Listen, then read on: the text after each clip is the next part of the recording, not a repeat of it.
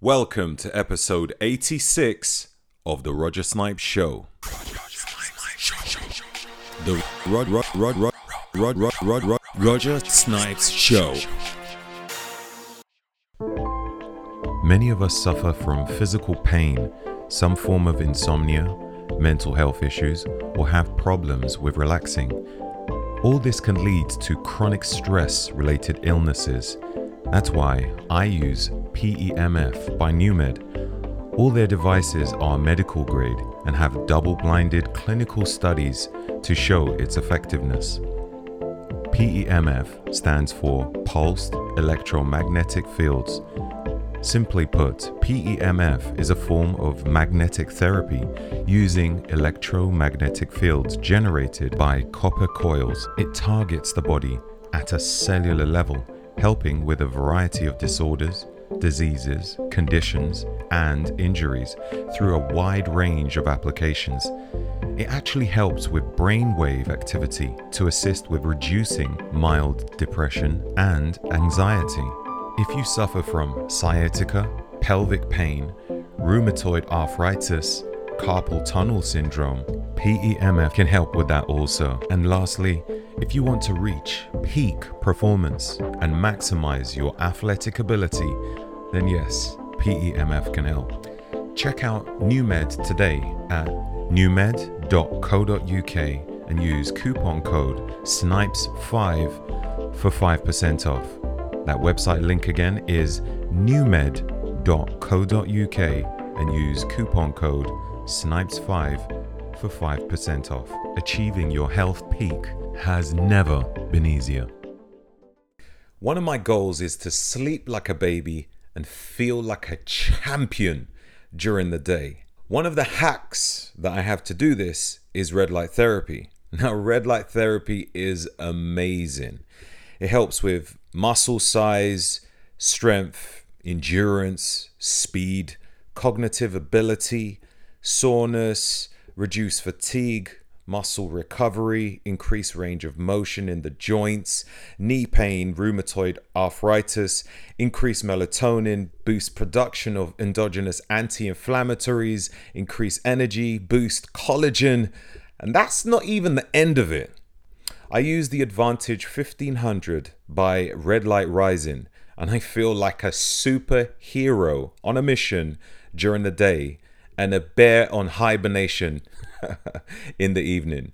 If you're looking to boost your overall health, then get yourself a red light therapy panel by visiting www.redlightrising.co.uk and use code SNIPES5 for 5% off. Yo, what's going on, guys? Hope all is great. So here in UK, we're having a bit of a sporadic weather. We've been lucky enough to actually achieve some sun. Within the past week, it's been pretty good. But now the clouds are starting to scatter around the sky. In some places of UK, there's been some sprinkle of rain. So that's quite interesting and weird. Because we should be in summer season. But in UK, summer sometimes lasts between a few days to 2 weeks. As opposed to 3 months.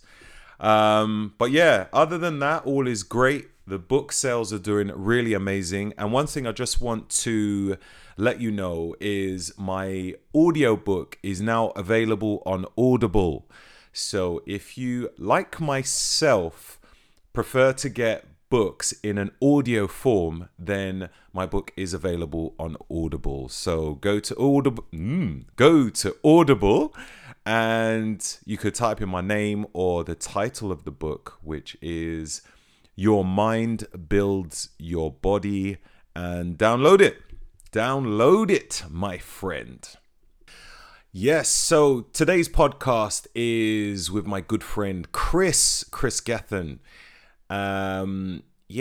Kris, like myself, has a bodybuilding background, but has utilized the knowledge from optimizing the body composition to optimizing his overall health for longevity. And we have a great discussion, in all fairness, all things related to biohacking and health and wellness, all comprised in one. You know, Kris is a fitness enthusiast, just like myself, you know, a person who just wants to live a good, healthy life and, yeah, just take it as far as you can.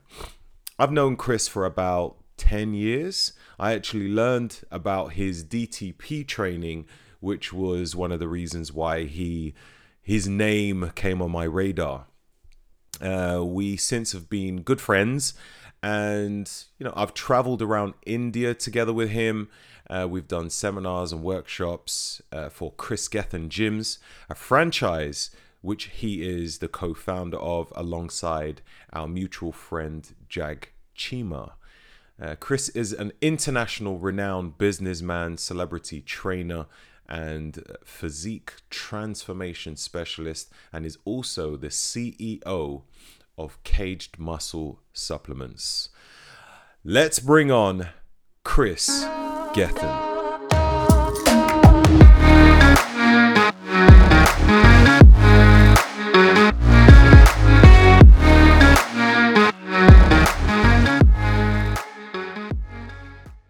So, Kris, how you doing, my friend?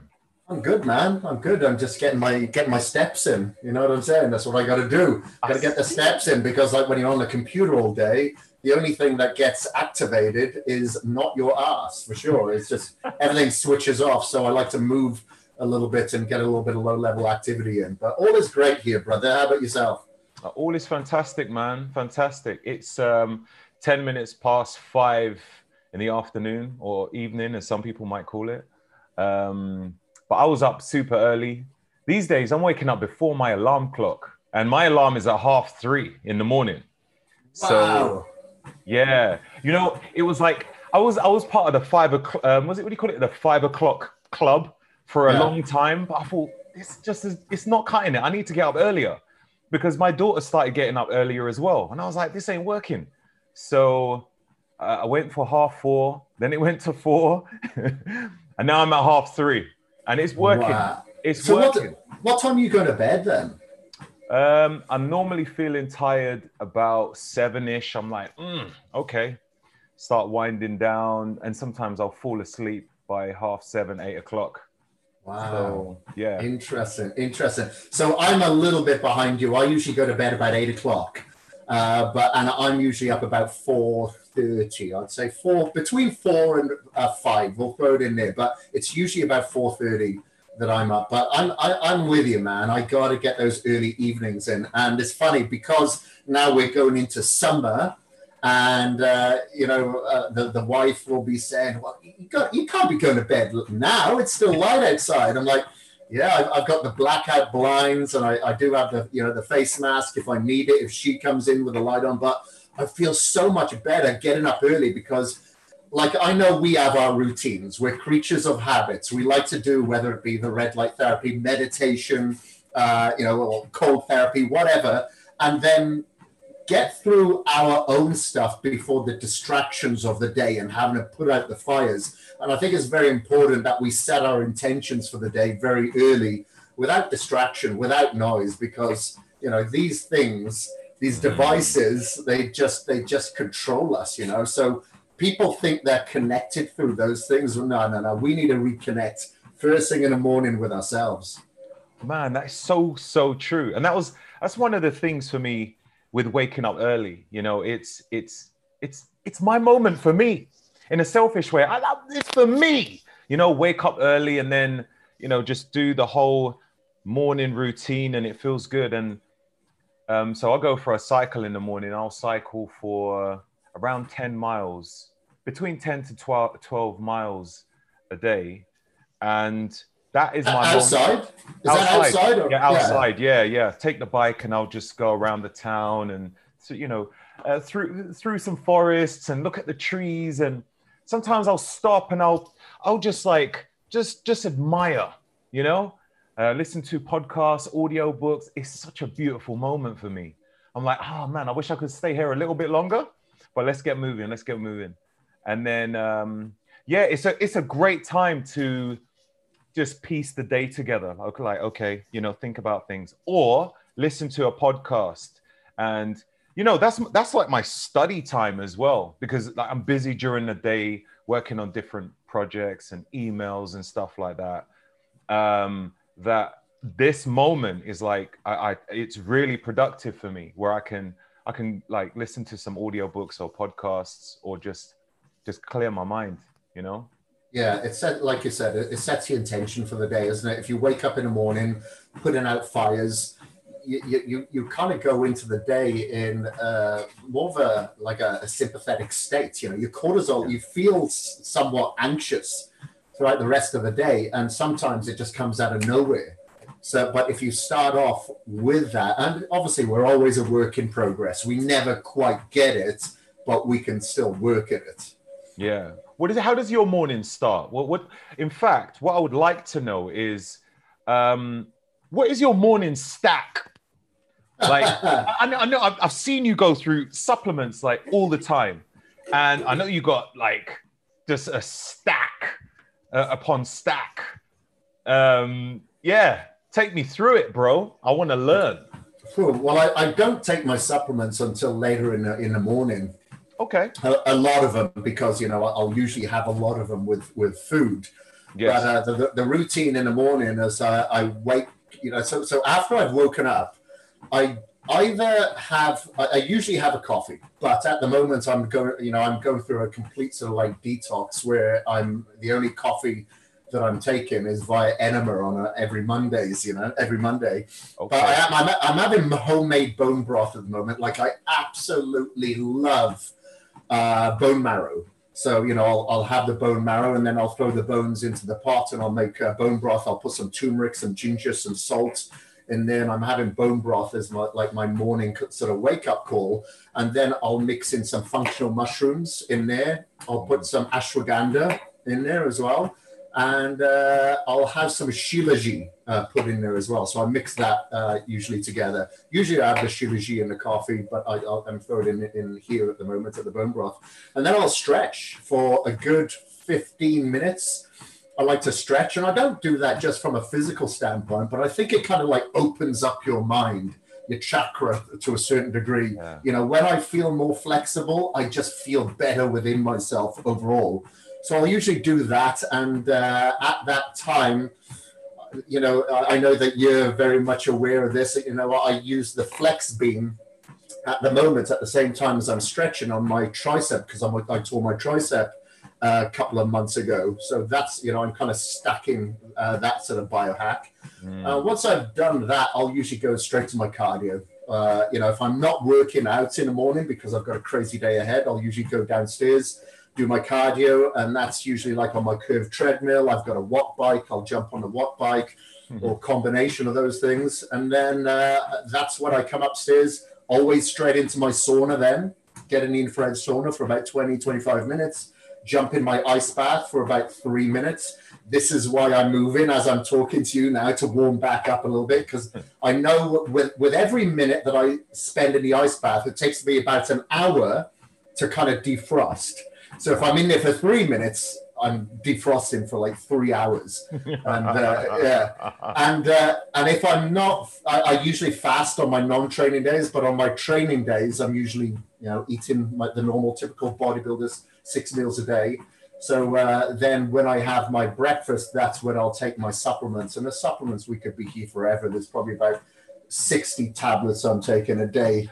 But it's all, it's not just for the sake of it. It's all relevant to my blood work, to my DNA tests. I just had another test results come through yesterday, actually. So I'm still trying to optimize certain levels, like my vitamin D. I don't absorb vitamin D through photobiomodulation, so I have to supplement very, very high, and I have to take like an emulsion form of it, because my gut just destroys the vitamin D. It just does not get absorbed, so I have to put an emulsion on the inside of my inside of my cheek there. So yeah, that's pretty much the start of my day. And usually, if I'm in my infrared sauna, I'll listen to a book, an audio book, or a podcast like yourself. And at the moment, it's Dr. Joe Dispenza's Breaking the Habit of Being Yourself. I'm listening to that for like the second time now, you know. Right. What, has he got an audiobook?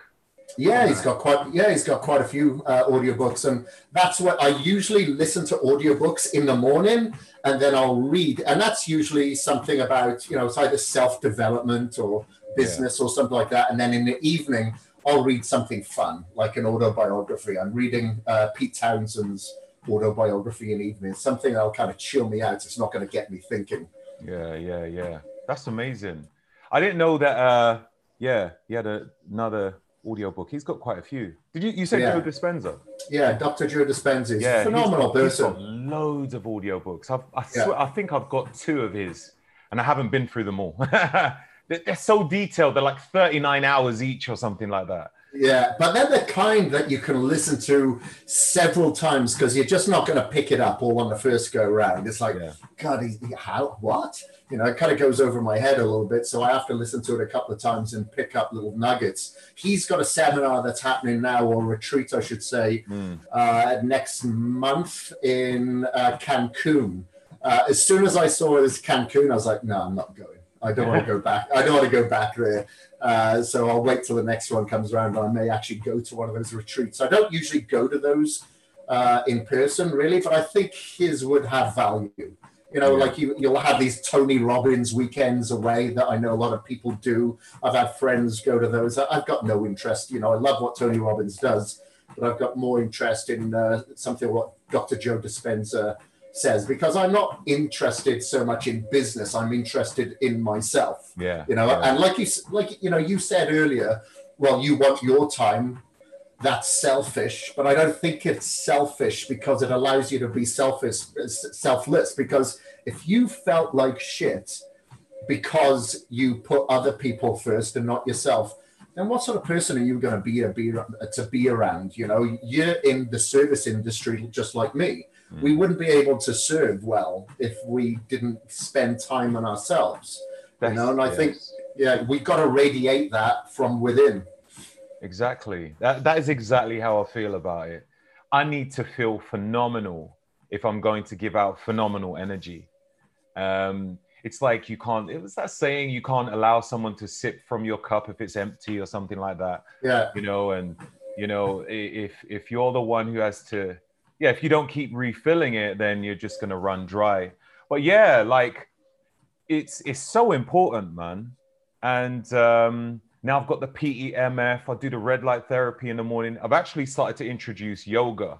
So perfect. Yeah. I'll get the PEMF mat out and I'll do it on that. And I've also got the grounding mat, and I'll stretch and have some chakra music playing, and I'll get the crystals around me and stuff. Yeah, man. That's the way. So serious. That's it. Perfect. I like the sound of that. And with the yoga, are you doing that more so from like more of a internal, spiritual, mental standpoint, or from a physical standpoint where you can increase your flexibility as well? I'm trying to combine both. Like, I make sure that the light is dim. As I said, it's red. Like, my mind is focused. I'm doing the breathing as I'm doing it, you know, just really engaging. Sometimes I'll have a candle on, or I'll just have the light, and I'm just trying to engage like with my higher self. In a very spiritual way. So I'm trying to tap into different areas of myself, like real physical strength, the longevity, you know, flexibility, and like healthy mind state as well. And I think with that, you know, with the yoga, it really does help my mind to be in a good place. No doubt. Do you use crystals at all? Yeah, so I've got various crystals, mostly introduced to me by Sybil, you know, my wife, because she's really, really into it in a big way. So we've got quite a few crystals around the house. If I go traveling, she gives me certain crystals to take with me to protect me, you know. And, you know, there's certain crystals that you can have. I can't remember the name of them. They're black ones that can help, supposed to mitigate EMF damage and all that sort of stuff. Like my massage therapist, she actually uses them as well, like for her son, because she found out that her son was electrosensitive. And when they actually, I don't know, put these crystals on the one side where they found a lot of the dirty electricity in his bedroom, this skin condition that he's got was cleared up. Very, very fascinating, you know. But I do like that. You know, we went to what's called a sound therapy bath here, not the weekend just gone, the weekend before, where it works on another vibration where they have crystals there, but they use sound as that vibration because, you know, obviously our body is made up of water, where that vibration helps calibrate and reset you to a certain degree. And I first got introduced to that when we went to, I think it was Costa Rica. It was Costa Rica some years ago, and absolutely loved it. Really, really loved it. So we found a couple of places here locally that do it, and they combine it with the crystal therapy as well. So I really like that. I really like that. Yeah. So with the sound thing that you said, have you tried something called Gaines Wave or Gaines? Gaines Wave. Yeah. I know all about it. Okay. Yeah, the Gaines Wave. Yeah. Gaines Wave. Yeah. Yeah. So I know about it. Like I know there's for instance, this woman that I just met with last week called Nicole. She works at regenerative medicine spa here, I'd call it. And they just did my most recent blood test, you know, because I wanted to find out where my testosterone levels were, my micronutrients and whatnot. And they actually do the Gaines Wave there with the P shot and the O shot. So yeah, fully aware of the Gaines Wave. Yeah, yeah. It's quite interesting because I remember, who is it I interviewed? Oh, shoot. What is the lady's name? Amy Killen, Dr. Amy. Oh, yeah. Killen. Yeah, she works with Dr. Harry Adelson here over in Colorado. Okay. So yeah, that was the first time I heard about the whole the shockwave therapy in the penis, and I was like, really? Yeah. Okay. And so then Ben Greenfield went through a huge experiment, didn't he? I don't know if you're aware of that. It was in Men's Health magazine, I believe. God, it was several years ago. And they said, we want to see if any of these treatments work. And they reached out to Ben to see if he'd be up for it. And they did everything. You name it. He was on it to see if it actually worked over a 6-month period or something. And Gaines Wave and the P-shot was one of those therapies. And he went to AB for that. So the goal of it is to harden your erections. Is it supposed to grow your penis as well? Like what are you supposed to achieve out of it? I think it's supposed to be both, but yeah, it's mostly to harden the erections. That's right. What it is. Yeah, that's the thing. Is that for people who have issues, or is it for penis longevity? Well, I think it's more so for people that have issues. However, it's supposed to improve the sensitivity as well. So you have heightened orgasmic flurries, if you want to call them, you know. Right. So I think that's what it's supposed to do, and it definitely does that with the females as well when they have the O shot, because some of the females, they just lose the sensitivity there after a while. Some people less than others, and that's one of the main reasons why the females have it done, from my understanding. Right. You've done like lots of different, these like, I don't know, half iron and triathlon and what Running Man? what is it? Yeah. So I've done, I do Ironman triathlon. I've done a few of those now. I've done some halves as well, and Olympic distance triathlons, and ultra marathon, and some Spartan and stuff like that. So I like to try to keep versatile as much as possible. I just like to move. Like, there's a lot of people out there that just don't like cardio. The majority of my clients hate cardio. I love cardio. I love it. I always have. So I've always done cardio once, if not twice a day. I've just really, really enjoyed it. Does it lead to a little bit of overtraining if I check my HRV? Sure, it does. But I love the stimulant from it, the mental stimulant. I just feel so much better. So I will take a little bit of overtraining. I'm good with that, just to have so much more satisfaction. I'm here in the hills in Boise, Idaho, you know, and I love it. I love the outdoors. That's why I'm living here. You know, I love going mountain biking, hitting the trails, going camping, hiking, all that sort of stuff. But even when I'm back in Wales, you know, I still love it. I'll go up Snowdon whenever I have the opportunity. I'm straight to North Wales, straight to Snowdon, hike it either by myself or with someone or with dad or something like that. Have you done Snowdon? I've been there a couple of times before, yeah. Yeah, absolutely I love that hike. You know, the highest peak in Wales is just phenomenal. And I love that area. There's something, it's kind of like the land of the hobbits. And it's very satisfying. So being out in nature and moving is just very satisfying to me. But even if I'm indoors and on a Stairmaster, I like to just throw on the headphones, you know, listen to, you know, like a podcast or something. I love it. I love it. Yeah, definitely feel you there.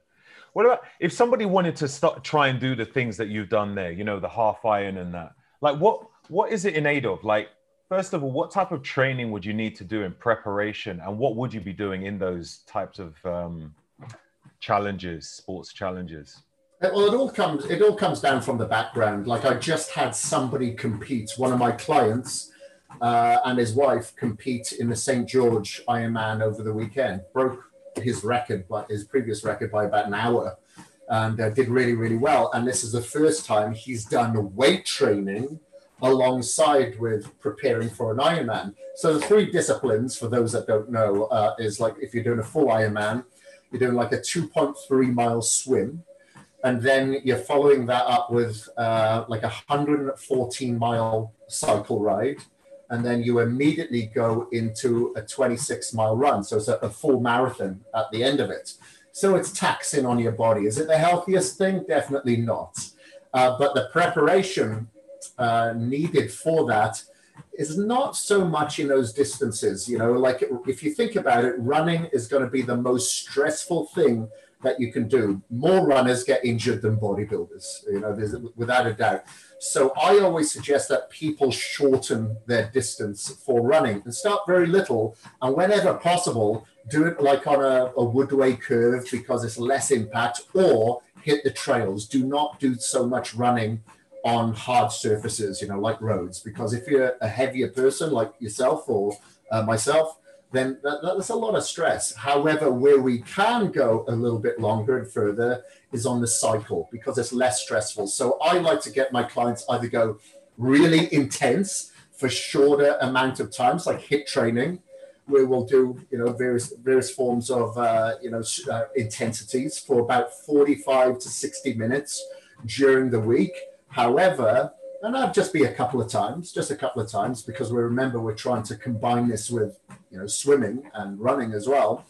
And then on the weekend, that's when we go long and slow, just to get used to time in the saddle. Because as you can imagine, on one of those little saddles for, you know, like 6 hours, it's pretty uncomfortable. So that's when, you know, we may go for as long as 100-mile ride on a weekend every now and again. But, you know, we're up early, we leave really early, and we're back by 1 o'clock. You know, we still got the rest of the day ahead. But, you know, that's kind of what it looks like. And then from the swimming, again, if you're a bigger person, we're just trying to be hydrodynamic. We're really working on technique. And then once we've got that technique dialed, then we start doing sprints in the water. And that could be with various tools, whether that be paddles for our hands to help with the drag, which causes a lot of resistance onto the lats and the triceps as you push away. So, you know, you really feel it. And, you know, sometimes we make sure that the legs are taped together. So we're just working on upper body strength. And then we start working from the hips for the lower body strength, as opposed to the quads, and trying to get the butt up. Because whenever I'm working with people that are generally on the more muscular side, we swim like that, like a boat, you know, like the legs just sink. So we're really trying to work with buoyancy more than anything. But the hard part is trying to combine, you know, like the bodybuilding style workouts with the endurance, you know, trying to make sure that they do not overlap and complicate each other. So initially, when I got ready for my first Ironman at the beginning of 2017, I was definitely overtraining because, as you know, I'm a high volume trainer. I like to train with a lot of repetitions. And I actually thought that would help going into something like running, swimming, biking, because that's a lot of repetitions, but it just led to a crazy amount of overtraining. So then, checking my HRV data and how I felt, I just brought that volume right back. So I was doing more the typical 8 to 12 repetitions, sticking to mostly compound movements or unilateral movements. And then I wasn't overtraining so much. So, there's a lot of things that you kind of have to look at there. Wow. I think it's something I'd love to do. I'm a little bit scared of the swimming. Everybody is. Yeah? Okay. Yeah, Okay. everybody is. Glad to know I'm not alone. I mean, I can swim. People, like when I tell people I can swim, they're like, really? But you're black. I'm like, I don't get it. I only found out years later that not many black people swim, apparently. It's because you're so muscular, and that isn't very buoyant. I was surprised, absolutely surprised, when I got out of the water in my first Ironman, how many people that I was passing on the bike, which is the next discipline that you go into, that were really overweight. They were really overweight, but because they had that buoyancy, they're just great swimmers. Right. So if you think about it, you're very lean, you're very muscular, you're not going to be very buoyant, and that's what we have to work with, and that's what we struggle with to begin with. But once we've got that hydrodynamic technique down, it's easy. Once you get to a certain point, you go, oh, wow, I guess I could swim for hours if I wanted, because now I've conserved my energy.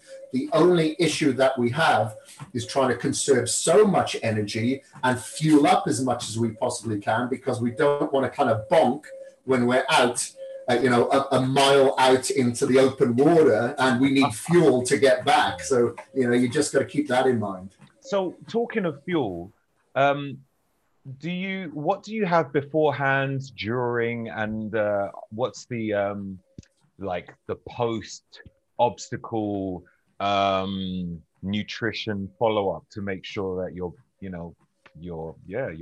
back to normal?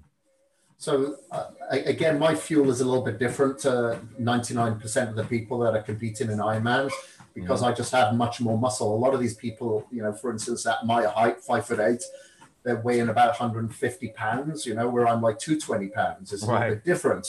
So I have to have more fuel, because I don't want to get catabolic either. I want to retain my muscle.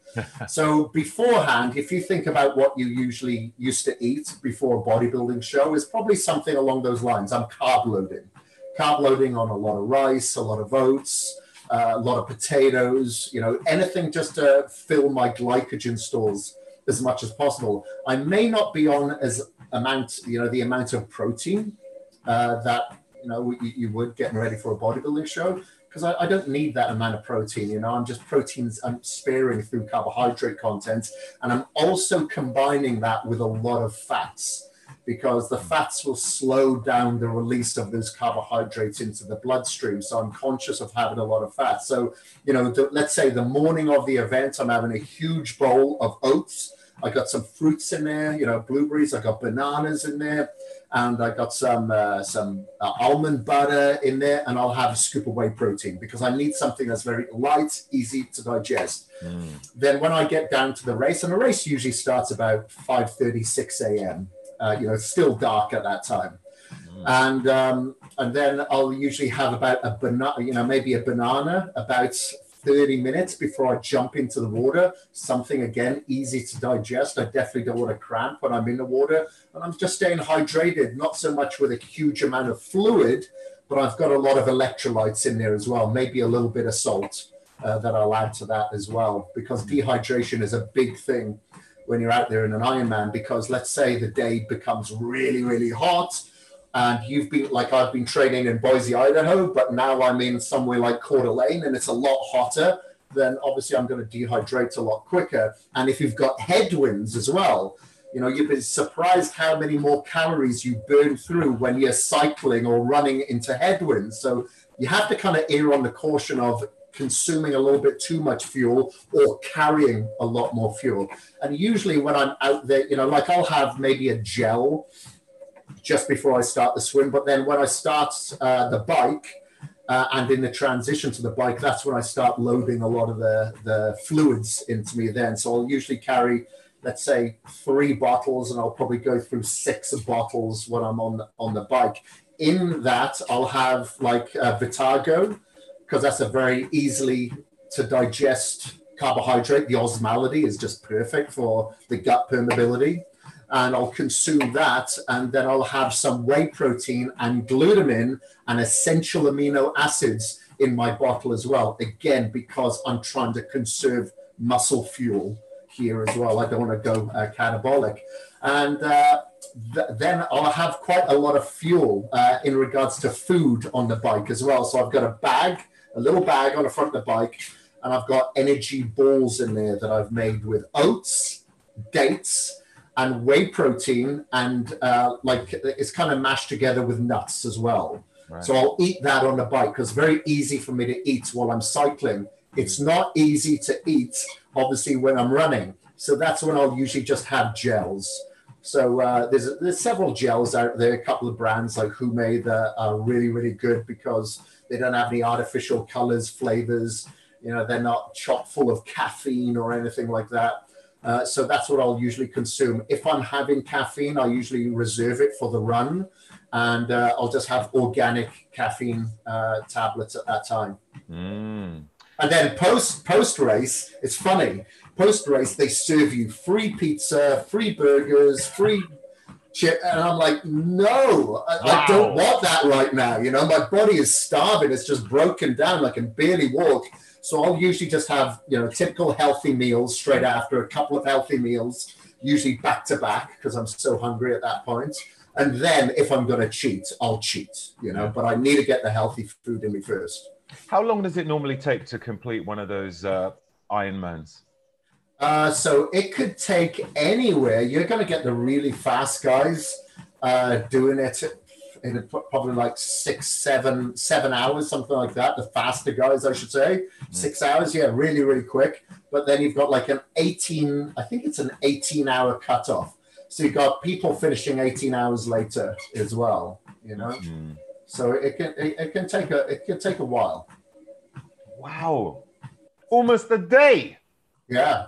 Well, you think about it, you know, you're doing that 2.4 mile swim, then you're doing a 114 mile bike ride. And these aren't flat surfaces usually, they're very hilly courses. And then you're doing a full marathon. Now, those individually could take time, but when you put them all together, you know, you're absolutely exhausted by the time you get to the run a lot of the time. And now you've got to do a full marathon. You know, it can take people some time, especially when there's no age limit. There's people in their 80s doing it, which is phenomenal. That's what I like about Ironman is that you could do this for the rest of your life. You know, as long as you heal your body now and not harm it, you could do that for the rest of your life. And a lot of people do it for charity as well. Let's say they lost their son, their mother, a loved one, a co-worker, and they're doing it to raise funds. You'll even see people that are amputees there participating. So it's a great community. And that's one of the reasons why I've just loved doing it and being a part of it, because the community and the camaraderie is just something unmatched. You know, like I stick out a little bit in these events, and the support that I get from people that, you know, that could be passing me, and they're just, you know, they give me encouragement. That's phenomenal. I love it, you know. Or I could pass someone and they'll say something that's encouraging, like huge carbs, dude, you know, whatever, you know, but everyone's really encouraging of each other. I love it. That's amazing. I did experience that at I didn't do that event. It was an obstacle course. What's one of the obstacle ones called? Like Spartan, yeah. Not Spartan, but I wanted to get on Spartan, but I haven't. There's a few of them out there. What's the main Tough Mudder? Oh, Tough Mudder, yeah. That was fun. And that was brilliant. Like people were just helping each other and stuff. And that was so cool. I definitely want to do that again. I've also done another one called the Nuclear Race, which is not as much as those, but it was a great introduction. And my plan was to do it again for 2020, but then something happened. The whole world stopped for about a year. So I've seen you post stuff about injuries in the past, and obviously you have a current injury which you're healing from. So what type of injuries have you had over the years, and what protocols have you used to help you to heal quicker? Well, I've had a lot of broken bones. I've torn a lot of muscles. Like, God, I've got a long list because I was racing motocross from the age of like 6 years old. And I was playing rugby in school. But I've always had and this isn't to my advantage by any means, but I've always had like a high pain threshold. Like I remember in school when I broke my wrist, and my wrist had swollen up, and I knew there's something wrong because I couldn't write with it. I just played rugby, and the teachers just, I was in a very, very tough school in Wales at that time, and they thought that I was just, coming up with an excuse to skive off school. But I knew there's something wrong. So in my lunch break, I went to the hospital, and they said, yeah, you've broken your wrist in this many places. So I went back to school that afternoon with a big plaster on to show it wasn't an excuse, So I knew from a young age, I probably didn't recognize it at that time, but I had quite a high pain threshold. So I've actually got injured over the years and not really known that I got injured. Like about 7 years ago, I was heliboarding in the Himalayas, and I ragdolled it, crashing down a mountain, and I tore my hamstring. And it wasn't until I was getting ready for a photo shoot that I had in Australia where I was doing stiff-legged deadlifts, and the photographer said, what has happened to your hamstring here? And then I looked at it, I was like, wow, that doesn't look right. And I went back to India and got the MRI, and the hamstring belly had just atrophied because I'd torn it when I was snowboarding. And then, I had surgery a few years ago on my shoulder, my supraspinatus, my rotator cuff, my labrum needed to be shaved as well.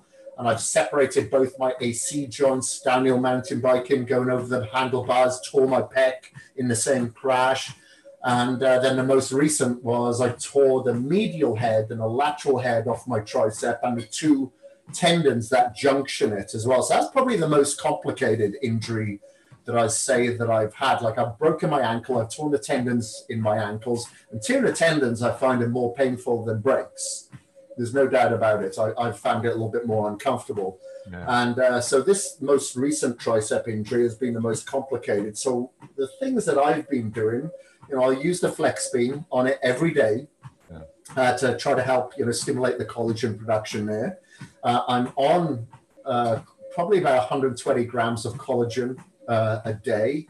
I'm running a DC current through there from the Newbie. Do you know the Newbie New Fit machine? So you put it's kind of, if you think of like a Compex or, a lot of those stimulation muscle pads that you put on, those are usually AC currents. So the AC current contracts, releases. A DC current just grabs and it holds. So you can't really tear the muscle. There's no risk. So I've been using that on my tricep just at home up until about 2 weeks ago, because now, 8 weeks post-surgery, I've been able to do some extension, been able to do some pressing. However, I cannot use a large amount of weight, obviously, because they had to drill holes through my humerus and my ulnar to rethread the tendons through and attach at the bottom. So there's still weakness there, so I have to be very careful with that. So I apply the majority of the resistance through this machine whilst I'm performing the exercises, so that allows me to rehab a little quicker. I'm using a PEMF as well, because that really helps with bone healing, and, having these holes drilled through my bones didn't help. So I usually have that machine on me, the DC current, the Newbie, at home whilst I'm lying on the PEMF mat at the same time. I'm taking 6 different peptides that has been prescribed to me. So the usual BPC 157, TB 500, and then tesamorelin, ipamorelin, folaskin, and 5-amino. So I'm on those at the moment. So I'm really, throwing a shotgun approach to this thing. There's no doubt about it. And high levels of antioxidants. Like you're obviously familiar with, the hydrogen-rich water. So that's very high antioxidants. I'm taking the ESS 60 from My Vital C, the carbon 60. which is a Nobel-winning carbon, so very high in antioxidants on that. I have my own supplement, which is a greens powder called Outlive 100. So I'll have that because there's high levels of antioxidants in there with turmeric, ginger, apple cider vinegar, etc. So going very, very high on those levels as well. And, you know, with this injury, I was told that I wouldn't be weight training for about 6 months after the surgery. And here we are 8 weeks after, I'm already weight training. So I'm ahead of what my physio is putting me through. So it's all going in the right direction. And I think the most important thing with any injury, the most important biohack, if you will, is the mindset. You know, you just have to be so positive. You know, don't be negative. Don't try to cry for sympathy. That's not going to help you, you know. And I think being very positive and optimistic and trying to turn this weakness into a weapon is going to do nothing but help, you know. And that's why as soon as this injury happened, I knew exactly what had happened straight away because I've done these sort of things before. I listened to Dr. Joe Dispenza's book again, you know, straight away before the surgery, just to put me into that mindset of breaking the habit of being yourself and just, you know, going at it with a new slate. That's amazing. I remember watching I think it was a documentary on Usain Bolt. And, you know, this guy being the fastest man in the world, he was still also really prone to injury. Yeah. Like he was having injuries all the time. And it was fascinating to the lead up to one of his competitions. He had some sort of issue. I think it was the, you'd mentioned the area around near your foot. What do you call was it the Achilles tendon? Yeah. He had? Yeah. Achilles tendon issue. I remember that. And I was like, it was quite fascinating because, you know, he fast healed himself and then he ended up winning races and, you know, probably breaking another world record. And it's like, it's amazing to see, like someone like yourself who, you're probably injury prone as well. It's probably in your DNA, but you've still achieved so many things. It's unreal. And some people like say things like, you know, oh, I can't do that because I'm not big enough and all this sort of stuff. They have so many excuses. And you've got those who, you know, Paralympics people, it's fabulous to see that, you know, people just going against the grain or whatever obstacles life throws at them. It's like, whatever. I'm still going to continue going anyway. I just love that mentality. It's incredible. So it's all from the neck up, isn't it? At the end of the day, people can compare themselves. You know, like I'm not going to try to compare myself to you and say, look, I'm going to stay in shape all year round. I'm going to have a six pack and I'm just going to have, you know, massive biceps, whatever. It's just not in my DNA. But I can be a better version of myself. And when it comes to, you know, like I've always participated in extreme sports because I'm hooked on adrenaline. I love adrenaline and I love things that's associated with individualism. So I've never been into team sports at all. You know, like I said, I did rugby, but, you know, from a very young age, I was racing motocross up until I was like 20 years old. So of course, I'm in something that's going to, you know, that's very risky. Of course, I'm going to have injuries, which I did. And then I left that to go into downhill mountain bike racing. Again, something that's, you know, I'm going to be injury prone. And then started snowboarding. Of course, you know, it's going to happen. I tore my rotator cuff when I was surfing in Australia. So these things happen. It's funny because like people assume based on what we do, oh, that must have happened in a gym. It's like, no, when we're in a gym, we're very focused. We're in the moment. You know, the chances of injury is less likely. But when you're out there biking or whatever you're doing, you're not thinking about that. It just happens in a split second. You know, and I think that's where the injuries come from. But, you know, it's the age-old saying, like what Stallone said, it doesn't matter how many times you get hit, knocked out, it's how many times you get back up. And like, people will say, so you're not going to snowboard or you're not going to do that now. And I'm like, I can't wait. I can't wait because, you know, we only get one life and I don't want to have any regret. Sure, we can heal from injuries. Is it an inconvenient? Yeah, it is. But look, you sign up for these things. You know, if you're not kind of like, if you're scared of falling or hurting or crashing, yeah, then choose another sport. But I'm not scared of those things, and I have to learn to expect it. Makes so much sense, man. It's a part of life. Sure. If you're gonna be tiptoeing in relationships, like, oh, I'm afraid to get hurt. I've been hurt before. It's like, what? You're never gonna get in a relationship. You have to give it a go. Risk it. That's what life is all about. Yeah. Calculated risk, but you can't sit there like trying to be in your comfort zone too often. And it's same with business, isn't it, really? If people, you look at a lot of successful business people, look at how many failures. You read their books, like a Richard Branson's book, or, like we know that there was Virgin Cola, like what happened with that? And then there was the Virgin record stores. Are they still around? Probably not, So he's had a lot of failures, but you only learn from them. And they're not failures, they're just experiences. Yeah. There is many like that. So true. How do you find dieting? I've seen your photos now and you're looking really good. Well, I don't know whether they're old photos. Nobody knows. It's funny because I post up pictures and people are like, oh, wow, where was you there? Like, are you there now? I'm like, look, I've got a mustache and beard now. You should know that it's not going to go and come back. But people don't think about these things. So, but the thing is, you don't age, Roger. That's why. You look at pictures of you like 10 years ago to now, your face looks the same, man. Oh, man. Thanks, brother.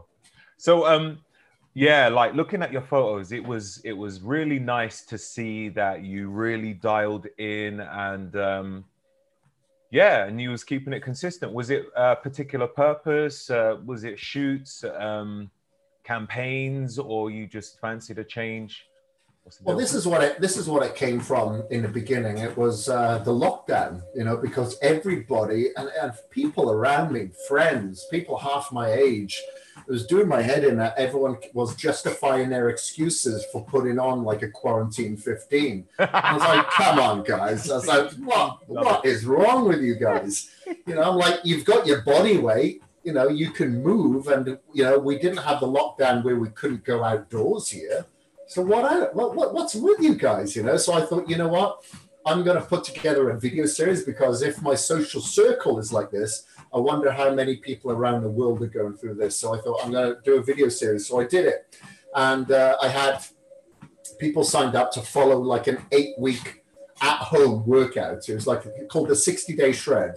So people could watch me every single day live at 7 a.m., working out with just my body weight, resistance bands, and a pair of dumbbells. And that was it. Like, you didn't have to have the dumbbells, but if you got resistance bands, great. You get to do these exercises.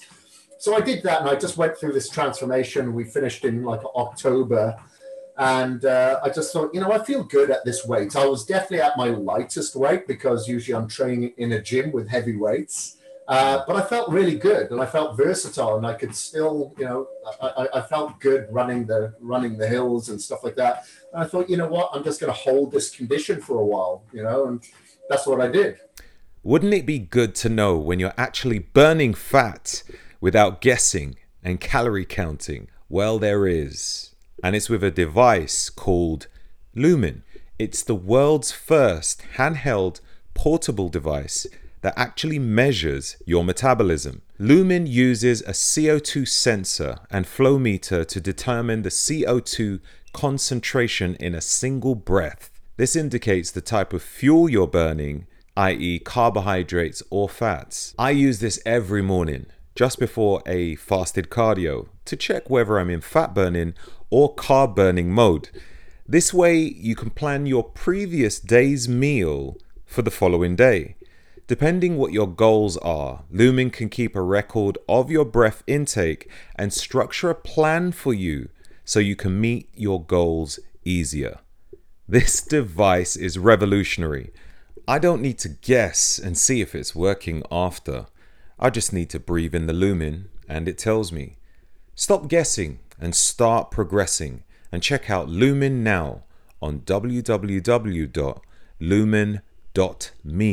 and use coupon code SNIPES10 for 10% off.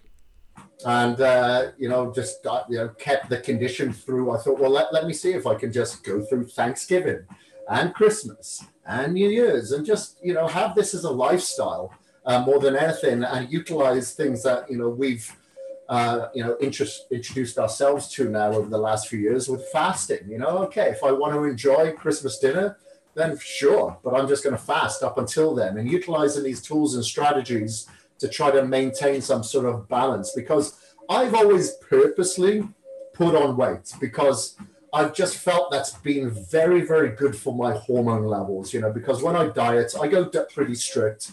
So when I get off a diet, I want my hormone levels to bounce back. And I've always felt good within my joints, within my body by doing that. Even though it may not look good, I've just felt so much better with it.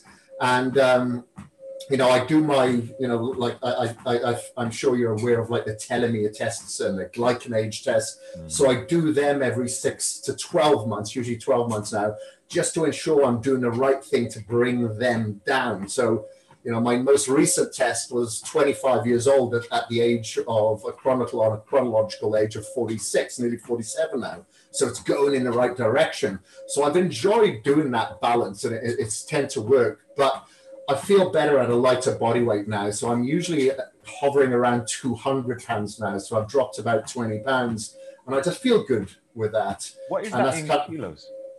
In kilos, well, it's 2.2 pounds, isn't it, per? So I'd say it'd be probably like 92 kilos or something like that, I guess. Where usually I'd be like over 100, about 105 kilos. Right.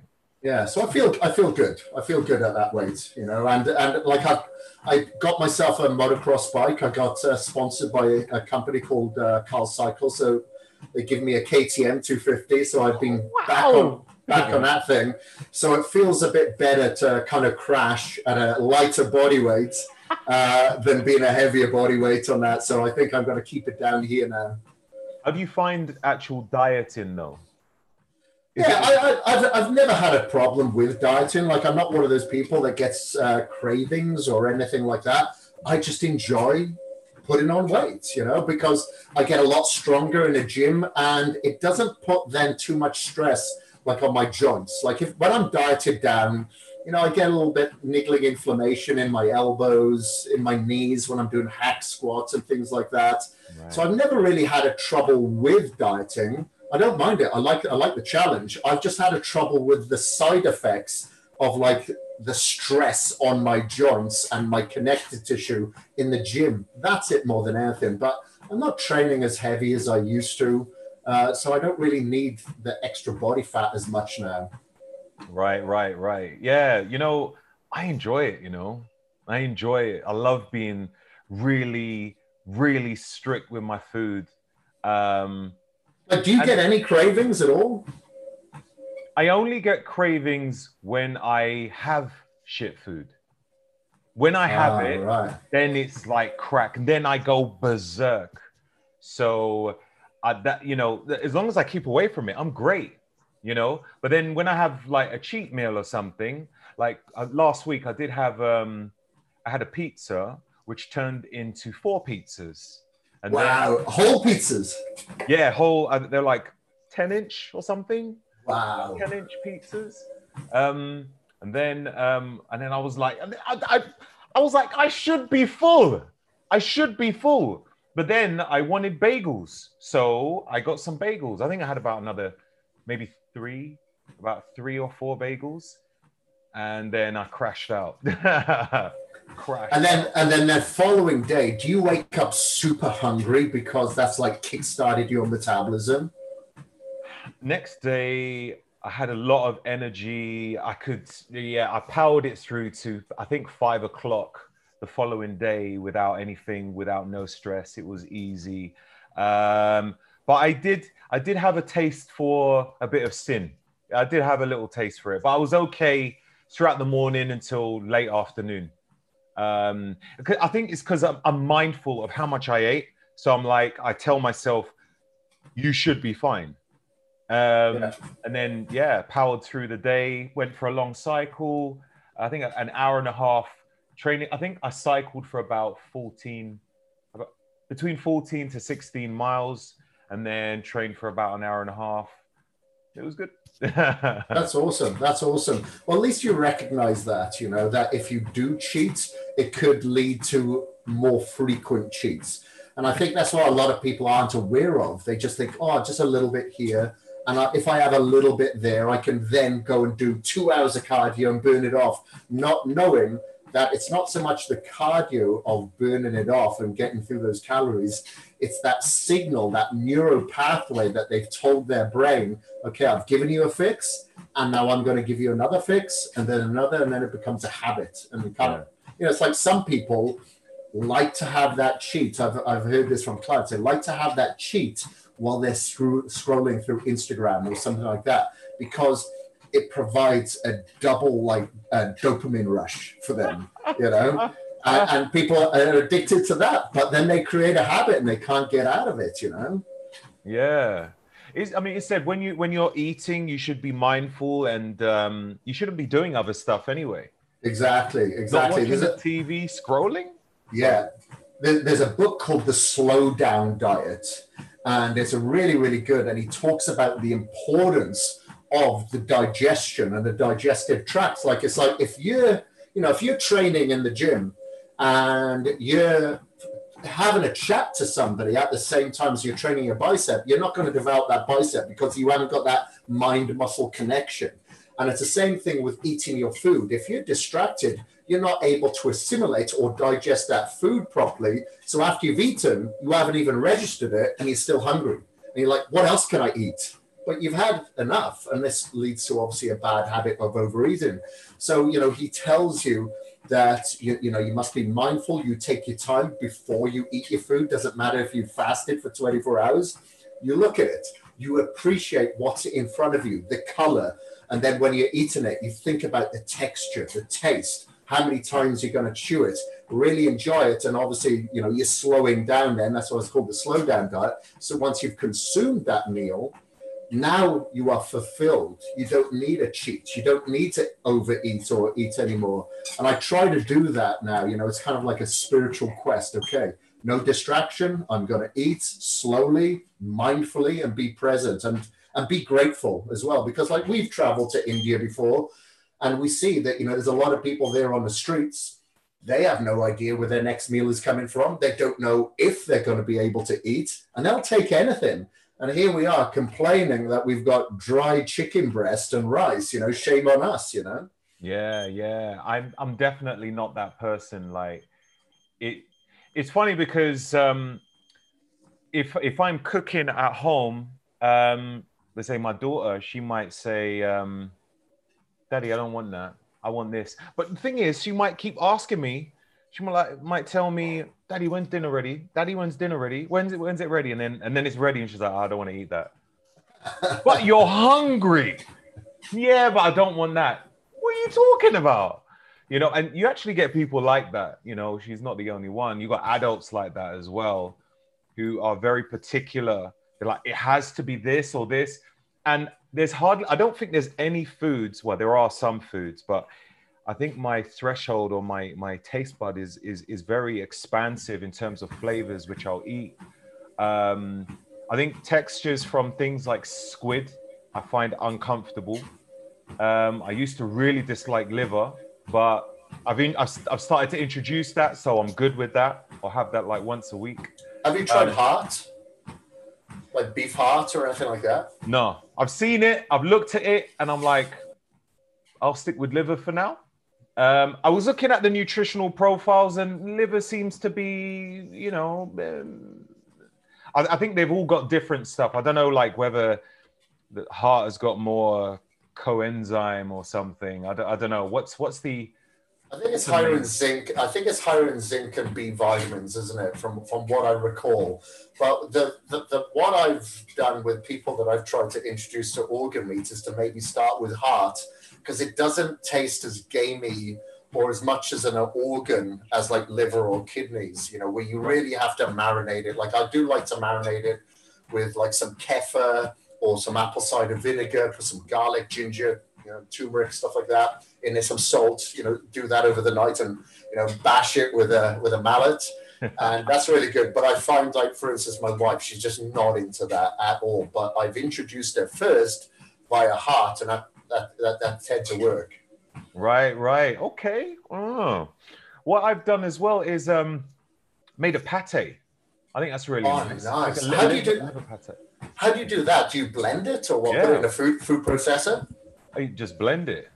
So Interesting. fry it. You can, put some seasonings in it and put some onions in it. You could use coconut oil or olive oil, whatever, and then just put it in the blender. And then whatever you decide you want to put in there.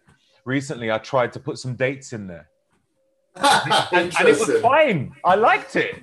Really? Because I do like the contrast in flavors. I'm that sort of person, where I'll have, like, let's say a bowl of salad with, like, I don't know, some chicken and some prawns and some anchovies, but then I'll chuck an apple in there and maybe some raisins and, have some other types of fruit. Like, I'll mix all of that, and I love all that.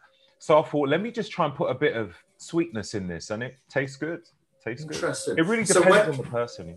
When you have that pate, do you have it by itself, or you spread it on something? I might spread it on some Ezekiel bread or something like that.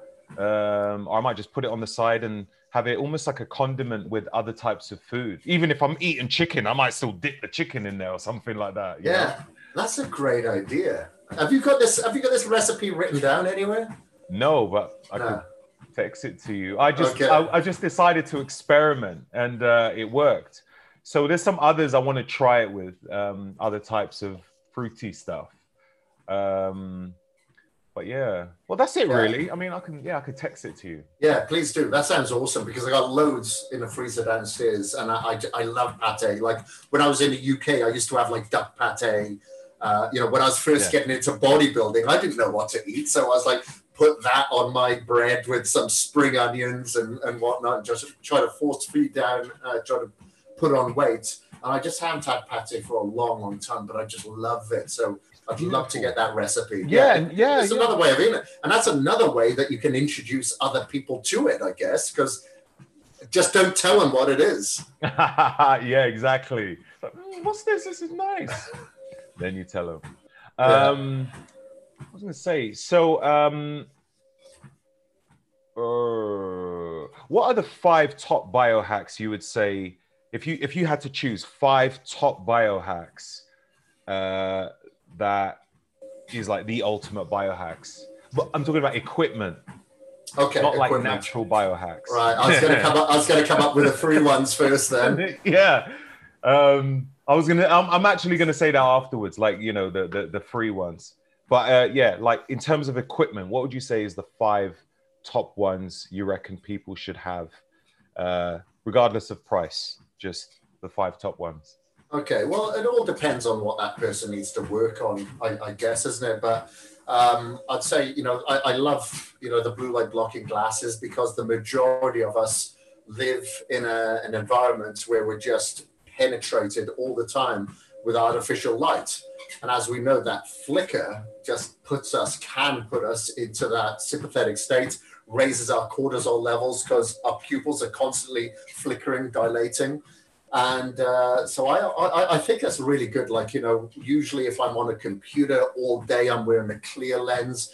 If I'm in a gym underneath, some of the gyms that I train at here just have such artificial strong lights, strip lights. And usually we're on our back doing flies or press, just staring straight into that light. So I'll wear the yellow lens then, and a couple of hours before bed, I have the red lens, even though I do have like the bulbs all throughout the house. I've got the yellow bulbs downstairs, and I've got the red ones upstairs. So it looks like a brothel upstairs in my house. But of course, we've got screens, we've got TV, we've got standby lights everywhere. So I think that's my number one, blocking the blue light, because we're on the phone and whatnot, So I really like that concept.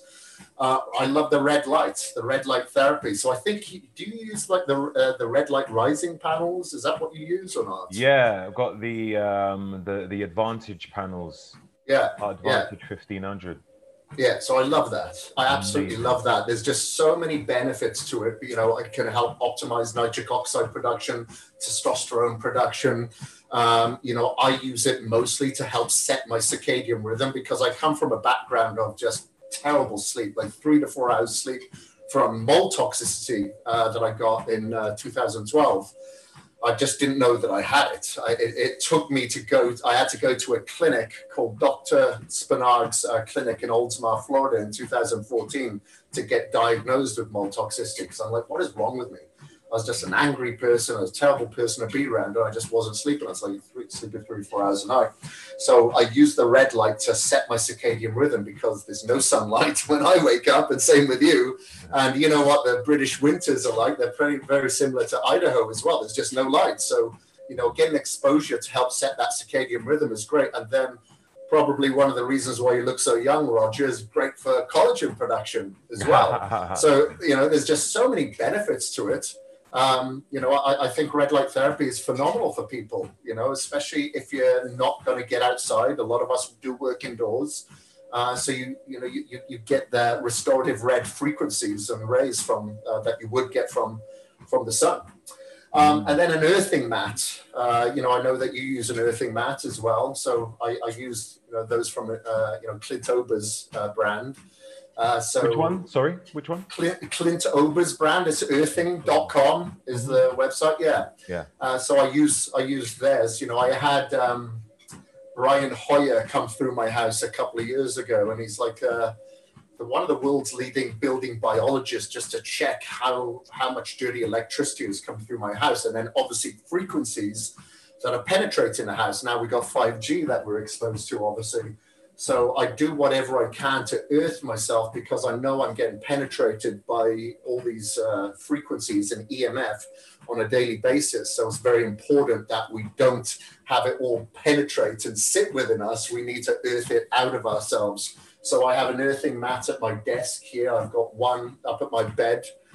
You know, I take them when I'm traveling for sure. And I have like the little earthy bars. I think you probably have them that Tim introduced us to. That go on the minimalist shoes. So you know, I think that's important for a lot of people, especially if you're the kind of person that's just if you're within an environment, especially in the middle of a city where you're just getting penetrated by Wi-Fi routers, stuff like that. Like I have a client who is a dentist, and he's obviously exposed to X-rays all the time. So, you know, one of the things that I did was get him to earth all the time and get like the Defender Shield, you know, cases for the phone to mitigate a lot of the damage. And his sleeping has just improved. You know, if you look at his data, yeah, you've got the Defender Shield headphones. I see that. The only problem is with those, you know, you've got the weight there. You've got the weight. Mm-hmm. That is good, you know, for what me and you are doing now. But I notice when you go into the gym, that weight just pulls them out of your ears, unfortunately. But have you got the clips around the ears? Where it just fits in? No. Yeah. See, it's perfect for what we're doing now. That's my only feedback. It's like they keep coming out my ears, you know.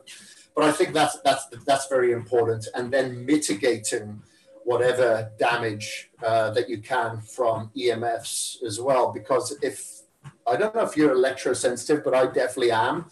And I noticed this when I came back from Vegas several years ago, where I was at a music festival, wasn't drinking, wasn't doing any drugs, but I came back and I felt like I had a hangover for about 5 days. And nobody's phone was working in the Speedway area where this music festival was held because there was so many people compact in this thing. And there was just that many people on phones, you know, like over 100,000 people. And I just felt like, wow, and I spoke to a couple of other people within our group. There's about 20 of us, and there was about 4 of us that were just shattered after the event. And I believe it was because from the penetration of the EMF. So, you know, having like the Defender Shield phone cases, like I've got the Defender Shield mat underneath my computer. You know, I wear the clothes, as you probably do, from Get Lambs, especially while traveling. I think that's a very important biohack as well, because look, we really don't know the damage that it could be doing. And I don't think it's a coincidence that we see, especially in young, healthy adults, testosterone levels just plummeting year after year after year. You see cancer rates increasing year after year after year. Of course, we've got the introduction of vegetable oils and excess sugar and stuff like that as well.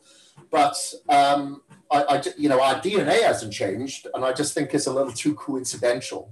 And, when you see just through heat radars how it heats up and lights up parts of your brain or wherever that phone is stored on you, it just seems a little too coincidental. You may say it's a little woo-woo, it's a little tin-foiled hat, but I think it's very important when you consider like the x-rays that we have and all that sort of stuff. And the other thing that I really like is the sauna. I think that's great because we are exposed now to so many heavy metals through our water supply, through pollutants in our foods, especially here in the US. Like in the UK, it's not so bad when it comes to heavy metals or mold toxicity in foods. But if Europe rejects them, the US usually says, we'll have it, we'll take it. Yeah. So then us as a consumer are actually consuming it. So, as long as you're able to collate it, maybe through the right supplements, like chlorella, spirulina, activated charcoal, etc., then you can, get rid of a lot of these heavy metals through the perspiration in your sauna. So I think that's very important as well. Yeah. That's incredible, man. And it's funny that I think everything you mentioned, I probably would have said the same thing. I'm like, yeah, I'll say that. Yeah, I'll say that as well. And it all makes sense. And I think a lot of people are really not aware about the whole grounding thing and protecting themselves from EMF. Like, that's a big deal, man. I think that's like a major one. It's a major one. Like, have you watched Earthing the movie? No. Check that out, Earthing the movie. Clint has obviously got the book, Earthing the book, but the movie is phenomenal. It's absolutely phenomenal. I highly recommend that to anybody that's kind of on the fence, that goes, it seems a little bit hippy-bippy to me, I'm not going to go that way. But as soon as they see the movie, they're like, I'm sold. Because you have a lot of respected scientists and doctors and real life reviews on there. It's just phenomenal. Like my father is definitely not into any of that. He's very cynical towards that sort of stuff. He's earthing every day now, That's amazing. I've got like an earthing sheet on my daughter's bed. And she uses that all the time. And she uses the red light therapy in the morning and PEMF. Like she just does it naturally now. It's so great to see her do that, But yeah, definitely. So the 3 natural biohacks. We did say earthing, so that'd be earthing outdoors. Obviously, if you can do that, that's going to be the better way. Cold therapy, I just think, is phenomenal. So ice baths. If you can't get exposure to an ice bath, have a cold shower. That's going to be the next best thing. But luckily, I've got one of those Morozco forges here. So, like, I used to just fill up like a horse or cattle trough. And I noticed that I'd only do ice baths like maybe once to twice a week because there's an inconvenience to go and purchase ice and put it in there, then tip it out. But now I've got this bath. I usually get in there like twice a day. So I'm in there usually 3 minutes in the morning and about a minute in the evening because it just takes me too long to warm up in the evening if I go any longer. But I use that. Obviously, it does help with the mobilization of fatty acids. It helps with inflammation. I'm just careful not to do it post-workout because we want that hormetic response of inflammation post-workout. But the number one reason why I do it, Roger, is just for emotional stability. I don't know if you found this, but like I'm probably not the happiest person, in life, and I admit that. Some people are better than others, but I just find that I'm able to face life that much better with more emotional stability. I don't have highs and then drops. I'm just much more stable by, toning that vagus nerve, especially if I get down and, cover my thyroid, as it were, and stay there for a few minutes. For the rest of the day, I'm so much better. Like if I travel and I go to somewhere like India, for instance, and I just cannot get even a cold shower, I feel it.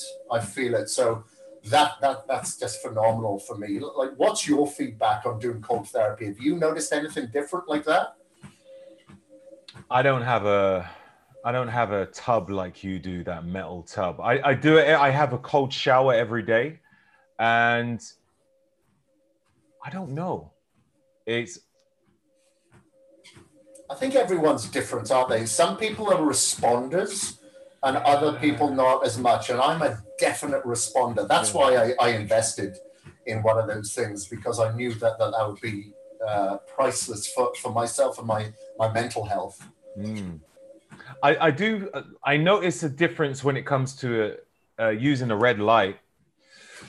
Sometimes the sauna, but every time when I use the red light, especially the Advantage 1500, they're powerful.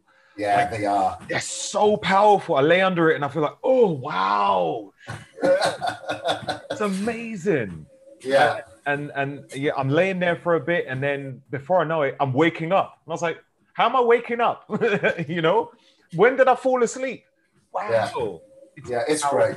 And like, nothing against Juve, because, you know, I really like the guys at Juve. They're really, really good people. And I had a panel from them before, and I like that. But when I tested the red light rising, I'm with you. It just feels so much more powerful. So you don't have to spend as much time underneath it for the same effects. That's what I found from that. Anyway, the other advantage, or the other biohack I was going to say, is just getting out and having sunlight, especially if you can absorb vitamin D through photobiomodulation. You know, that's vitamin D is like a hormone in itself. And just, you know, setting your circadian rhythm, getting the restorative red rays from the sun, help with our immune system. You just feel so much better, you know, and I think that's just one of the things, especially in this day and age, where people are mostly indoors, or if they're going to the gym, they're doing their double cardios at the gym. They're just not getting outdoors and getting the fresh air and the sunlight, especially in the morning or at dusk. I think that's very, very important, again, because sleep is where we heal, you know, that's where we heal our future and not harm it. And if we're not setting that circadian rhythm, you know, we're definitely harming our future. Yeah, I love that. What I'm liking at the moment now, it's you know, it's spring, getting close to summer. So while I'm cycling in the morning, I actually hit the sunrise. So I'm getting that sunrise sun come through. I'm like, yeah, come on, that's it, that's it. It's great. So I'm like, brilliant. Now everything is all calibrated in my brain. I'm like, okay, good. We're done out here. Awesome. I can go indoors now. And you're multitasking, aren't you? You know, a lot of people say, well, how do I find time to do all this stuff? You multitask. You do it. You sleep together. Yeah. Very true. Did we lose sound for a second there? I can hear you. Can you hear me? Yeah. Don't know what happened. Must be my end. Yes. That sounds better. Wait. It did. Okay. Is it better? Yeah. That's good. I think there was something else you said. Oh man, it lost me. But for longevity, if somebody wanted to start a journey of longevity, where would you suggest they start? It starts with mental health. I think that's where health. You know, you start off with you know, setting the proper intentions, because as we know, heart disease is the biggest killer in the world, and it usually comes from stress. So, you know, whether that be utilizing an app to help you with meditation, or whether it be a device, you know, something like a Muse, or now we have the Apollo, you know, we have so many devices that we can use. And I think that is the way to go, because if you ask anybody to start meditating, they don't know where to start. They don't know how to do it unless you've got a teacher within your vicinity that can help you with guided meditation. A lot of people are going to give up. And I think that's where a lot of these devices and apps really do help people. Because if you ask people, a lot of the time, if I do a seminar, I'll say, hey, have you guys meditated? Yeah, everyone will put their hands up. If I ask them if they meditate, no one does, because it's difficult. You know, because sometimes it could take 5-6 months to really get into it. So I think a device of meditation is going to be the first way to start, because if you cannot find time for yourself, with the most important aspect being your mind, then you don't have time for all these other devices and biohacks that, that a lot of people, I think, are just shiny objects. And I think if I spend money on it, I'm going to get my ROI on it. No, you have to put time into it, not just money. So I'd say that's going to be the number one. And then obviously you can go down the road of NAD IVs or glutathione IVs and hyperbaric oxygen chambers and all that sort of stuff, which is all great. It's phenomenal. But, just like, you're not going to go and compete in a bodybuilding show without training for a couple of years first. So, get training first, and then we can look at HBOT. Yeah, I like it. What's your thoughts on stem cell treatment and all that? I love them. So I had stem cells probably about 3.5 years ago now in Colombia. So I flew there to get, much more of an efficacious dose that I could in this country or in the UK or anything like that. And I had them in my knees, I had them in my shoulders, had them in my elbows, had IV, everywhere that I knew that I would probably go through wear and tear in the future. And I'm actually speaking to the guys at Columbia again about possibly going again this year, because I just think it's probably the best money that I've invested, because I really felt a noticeable difference. And you can have them in, other countries like in the UK and US. You're just not going to get the efficacious dose, and you just don't know if it's stable. So the majority of the banks in this country are stored in Florida. However, I could go up the road and get stem cells. That's fine. But I don't know if it's been temperature controlled, how efficacious, where it's been sourced. Where I can go to Colombia and they have the bank there. I see the certificates of the donor. I can see all the tests that the donors went through to ensure that it is clean, and the donors were clean and everything's absolutely fine and above board. And obviously they can be harvested much longer than the 24-hour period than they can in like the US. So instead of, getting 30 million stem cells, I'm able to get 600 million stem cells much cheaper as well. So I think it's phenomenal. Some people have different views on it, but for me personally, and I've sent clients to Colombia to get them as well, and they've all reported back just phenomenal changes. I've noticed when people have it done in their upper bodies and lower bodies, upper body responds a lot better and a lot quicker. If people have them in their knees, because you are moving, even though, okay, you could say you're not supposed to train for about 6 weeks post, but it's still walking. So it doesn't set into the knee capsule or like the hips quite as fast as it does in the upper body. I'll say that much. And what sort of prices on the stem cell treatment? What is there an average price you would say? Yeah, so it all depends what you want done. So what I had done, it cost me about $15,000.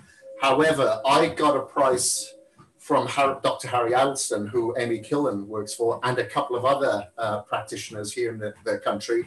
If I had got the same as what I got in Colombia, it would have cost me north of $45,000, and I wouldn't have had the amount of stem cells as I was able to get in Colombia. And of course, you don't have to go to Colombia. There's places in Peru that do it. There's places in like in the Caribbean, like Jamaica, Russia. There's various places you can go to, but I chose to go to the one in Colombia based on other athletes that I've known that have gone to the same place. Yeah. Okay. Good to know for people around the world. People may go, oh God, that's a little bit pricey, but people will spend that on nice cars or holidays or whatever. I see my investment in my health in the future. I've spent time in retirement villages or old people's homes, and I've heard a lot of regret, unfortunately, and I don't want to be one of those people. I just want to invest in myself so I feel good about myself, and maybe in my 90s or 100 years old that I'm still seeking adventure and going on my little hikes in the mountains. That's it, doing the next Ironman or yeah, maybe not a Spartan. I'll probably be too scared of heights by that age. So lastly, I want to talk about your supplements. You've got you got Cage Muscle. That's been going for how long now? Since December 2014. It's gone wow. quick. Yeah, a long time. Really? Long time. Yeah, we started off, just with single form ingredients like glutamine, citrulline, branched chain amino acids, and we were exclusive to bodybuilding.com in the beginning. So we weren't allowed to sell in like GNCs, Vitamin Shops, Amazons, or anything like that, because I came from bodybuilding.com previously as their editor-in-chief. So I had a good relationship there. So that's how it started. And even though a lot of people thought I was a bit crazy starting with single form ingredients, I wanted to do something different to ensure that, of course, we shook the tree a little bit, but just to let people know that sports performance and health, unfortunately, in this industry, are quite separate from each other, and I wanted to bring them together. So we launched these single form ingredients as fermented forms of amino acids, meaning they were plant derived as opposed to human hair, bird feathers, or animal fur, where the majority, like 90% of amino acids in the supplement market, are extracted from, which is crazy. So, people even extract like vitamin D from like sheep's wool, but we like to go organic, with the way that we do a lot of the things. So the multivitamin that we got out is all organic. So we call that farmer to table as opposed to pharmacy to table. And same with our greens. We wanted to make sure everything was completely organic in that product as well. So that's kind of the way we go, and kind of follow suit of the UK's regulations, where everything has to be naturally colored and naturally flavored. Where in the US, you don't have to go that route, but we prefer to do that. It's not the cheapest way by any means. I'm not going to be driving around in any sports cars anytime soon, but it feeds my purpose. I enjoy it. Amazing. So are all the ingredients natural? Oh, no, not all of them. So, for instance, if you look at something like a beta-alanine, like you can't make that naturally. It has to be made in a lab. But what we do is make sure it's the patented version. So a lot of companies will use generic versions of ingredients. Maybe they will cite the studies from the patented versions. We call that borrowed science. But we use the patented ingredients to ensure that they've gone through the studies of efficacy, safety, purity, performance, all of that before. So that's why we choose like the patented version of those. That's awesome. And what's the last product that you came out with? The green Outlive 100. Yeah, that was the one before our last one. We just came out with a meal replacement called Clean Meal.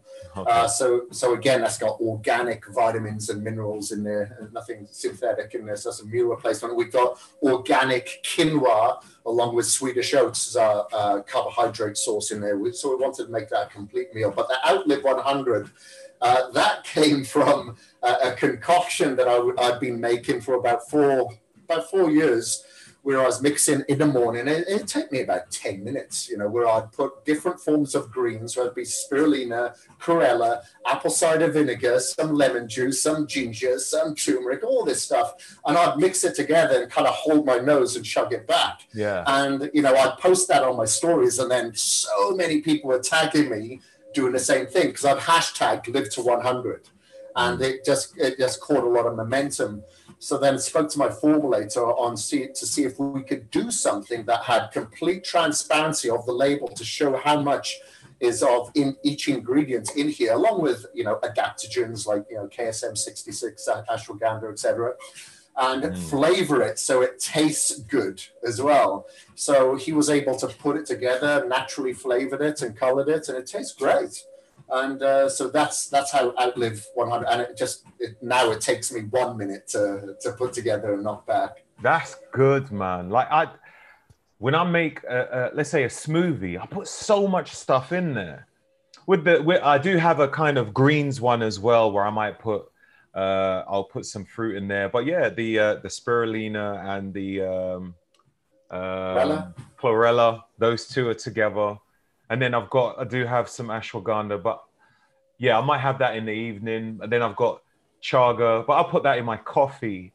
I'll have the chaga with, I'll have reishi in the evening. I'm just trying to look, I'm reading the labels in my head, I Oh, what is the other one? There's lion's mane. Lion's mane in the morning. Yeah. Lion's mane. I have quite a bit of lion's mane actually, because there's some other products that I have. There's a supplement which I got recently, and it's got lion's mane in it. It's called Wicked Naturals, but you obviously wouldn't be interested in that. You've already got cage muscle. Well, no. The mushrooms, no, we don't do mushrooms. So the mushrooms that I usually take is like from leads. That's what I usually take because they got the functional mushrooms. But I'm all about that because, you know, it's been shown that it can help with like neuroplasticity, which I'm all about. Yeah. So I'm definitely on the mushroom bandwagon. Oh, brilliant, man. Brilliant. You said something 66. What was the name of that? KSM 66. So that is the patented version of ashwagandha. So, you know, what I've done, you know, like KSM 66, that's actually located in South India. So I've actually gone to their manufacturing plants. It's the same with the organic caffeine that we use in our products. That's called Pure Caf. Again, situated on the farms in India. So we've actually gone to these farms and these manufacturing plants and filmed the process to show how they're extracted, how these products are cleaned, how they're purified, you know, just to show the efficacy of it, you know, over, say, generic ingredients. Because as an example, I'm going to digress quickly here. We just came out with an omega-3 supplement. Now, I'd say the fish oil industry is probably the worst of all ingredients. Like I've seen down in South America where they have literally scraped the mold from the top of the vat that it's been stored in to then to purify it, to put into the gel caps. You know, it's like unbelievable. And it's just rancid. You'd be better off like not taking a supplement, you know? So we wanted to make sure that we went one higher of you know, what people are doing, and we're just sustainably sourced, and they're sourced at the time that they are caught from the fishery, you know, wild caught, as opposed to farmed fish. And you know, it's just amazing what's out there. So we actually go to these plants and we'll film that so the consumer can see exactly where their powder, where their product is coming from. Like I said, it doesn't make us much money doing it this route, but look, I would hope somebody out there would make that effort for my hard-earned money. So we just want to do the same. Like, I want to feel good, just like, you know, I'm not a father, you're a father, but you want to feel good if you're going to give a supplement to your daughter that it isn't contaminated. And I'm the same way. I've got nieces in Wales. I want to feel the same way if they were to take it. You know, I send my supplements to my family. You know, I want to make sure that they're taken care of. If we don't do a certain supplement, I will order supplements and send them over, like, you know, Body Bio. They do great fats, and I'll get them, you know, sent to my parents. I want to make sure that they're taken care of. Yeah, they do sodium butyrate. Sodium butyrate, great product. Yeah, short chain fatty acids. Yeah, and their coenzyme Q10 is awesome. They've got a great TUDCA, which is obviously great for the kidneys as well. Love the products. I was going to say the glutamine I got from Cage Muscle recently. I'll give some of that to my daughter as well. I'll put that in a glass of water. I'll like neck that. Yeah, that's a good. Yeah, man. Yeah, it's all fermented. It's all fermented. Exactly. That, you know, because I wanted to get it, but I was like, all right, whatever I get, I want to make sure certain things obviously she won't have, but I want to make sure that I feel it's safe, that I know that she can have it. So I'll give her that as well. There was something else I'm going to say.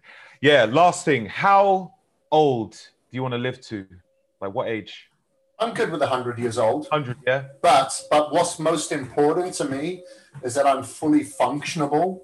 You know, I still have my hearing. I still have my eyesight. I'm still active. I'm still mobile. And it's coming quick, you know. And I think that's why it's important to be mindful and present in the moment and not stressing about the future or the past. And that's why I like to feel.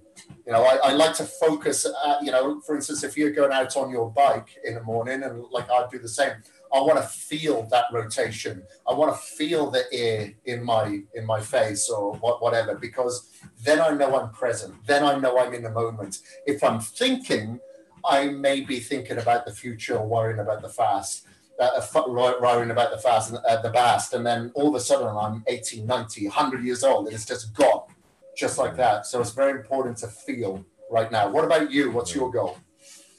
I want to go past 100.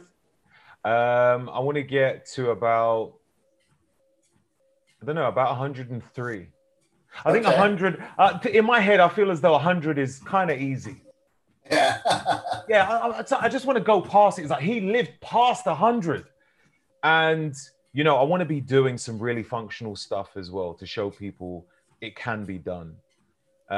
It's like, I love the weight training and stuff. It's great, but I want to show people that it's possible to look amazing when you're much older. That's what I want to do as well.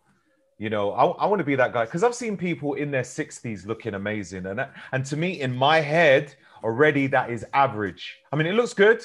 It looks great because I'm not even there yet. But I've already contemplated I'm definitely going to look like that in my 60s. So in my head, I'm trying to push it to like around 70s, 80s, where people are looking at me like, wow, how do you do that? And in doing that, I know that I'm going to have great metabolic function. And I just see it as 100 should be quite average. And I want to push over. If I can, around 103, possibly 104 or something like that. I already see it in my head. That's a good mindset to have, because if you're going to invite that into your universe, chances are it's going to be part of your reality. And like, I've known you for about 10 years now, and you just seem to be getting better with age. So I don't doubt that one bit. How old are you now? I'm 42. 42. Yeah, I don't doubt it one bit. I don't doubt it one bit. You'll get there. You'll get there. You. And I know that you'll get there, man. You're looking fantastic. Like, you might not even say that for yourself. Like, you always compliment me, and thank you so much, but you look incredible. You're saying you're almost 47, bro. I see 47 in August, yeah. That's insane, man. That's insane. Well, we live a healthy lifestyle, you know. I think we're able to sell that. I remember when I first met my wife like 5 years ago, she came to the gym. You know, I didn't persuade her. She just wasn't a gym rat at all. But then when she met a couple of my friends that are mothers, and, you know, they're at the gym, she's like, "You're how old?" You know, they were in their 40s. And she's like, "I'm sold." You know, she stopped eating what she was eating and stopped, you know, kind of hanging out with a lot of the people she was hanging out with. And I think it's a very easy sell. And it's no coincidence. It's like, look, okay, you know, if you eat a certain way, if you hydrate a certain way, if you sleep a certain way, then of course it's going to show itself internally and externally as well. Yeah, absolutely. Absolutely. Man, more questions has come in, but do you know what? Got to cap it. Yeah. Thank you so much, Kris. Thank you. Like, it's always a pleasure chatting, bro. It's always, yeah. To be out there, I don't know, training together, meeting up in India, doing some tours and stuff. Yeah, we always have some fun, man. But at least if we get together in the US and UK, we get some sleep. We don't get that in India. You know, it's always there to there to there. Jag works us really hard when we're there, you know. I know, cracking the whip. Yeah, well, I just got my citizenship. Now I have to wait for my passport. Could be a couple of months, but the day that passport comes, mate, I'll be over there. So we'll definitely have to hook up. Definitely, bro. So where can people find you? So you're on Instagram. What's your handle on there? Yeah, Kris Gethin. It's probably best if people just go to my Instagram, to be honest with you. It's Kris Gethin, KrisGethin. Cool, brilliant. And that's it. Just want to... Are you on Twitter? I don't think I've seen you. I'm not really on there that often. You know, I am on there. I'm just not that active. I'm on Facebook a little bit more, I'd say, because I do have private groups on Facebook, so I am there. But Instagram or Facebook, it's the same name, Kris Gethin. On Twitter, it's actually Caged Muscle. That's KAGED Muscle, MUSCLE. That's my personal handle on there. Okay, awesome. Kris, thank you very much for your time, my friend. It's been phenomenal. And let's catch up again, man. Maybe I could be on your podcast. You can indeed. It'd be rude not to, but I want to put this on my YouTube as well, brother. So if I could get a version, I'd be happy as Larry to throw this up. Absolutely, brother. Absolutely. You have a phenomenal day. I'm going to drink some water and chill for a bit. You do it, my man. Okay, cheers. Great talking to you, Roger. Peace. Pleasure. See you. Thank you for tuning in today's episode. Any guests which I have on the show really provide some golden nuggets and useful life-changing tips. So always feel free to check out their social media platforms or website links, which will be written in the show notes. These shows are financed by my sponsors, so your contributions are always greatly appreciated.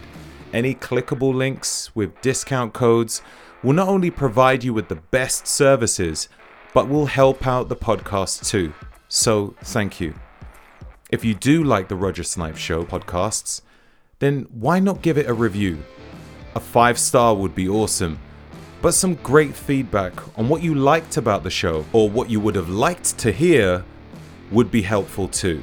Until next time.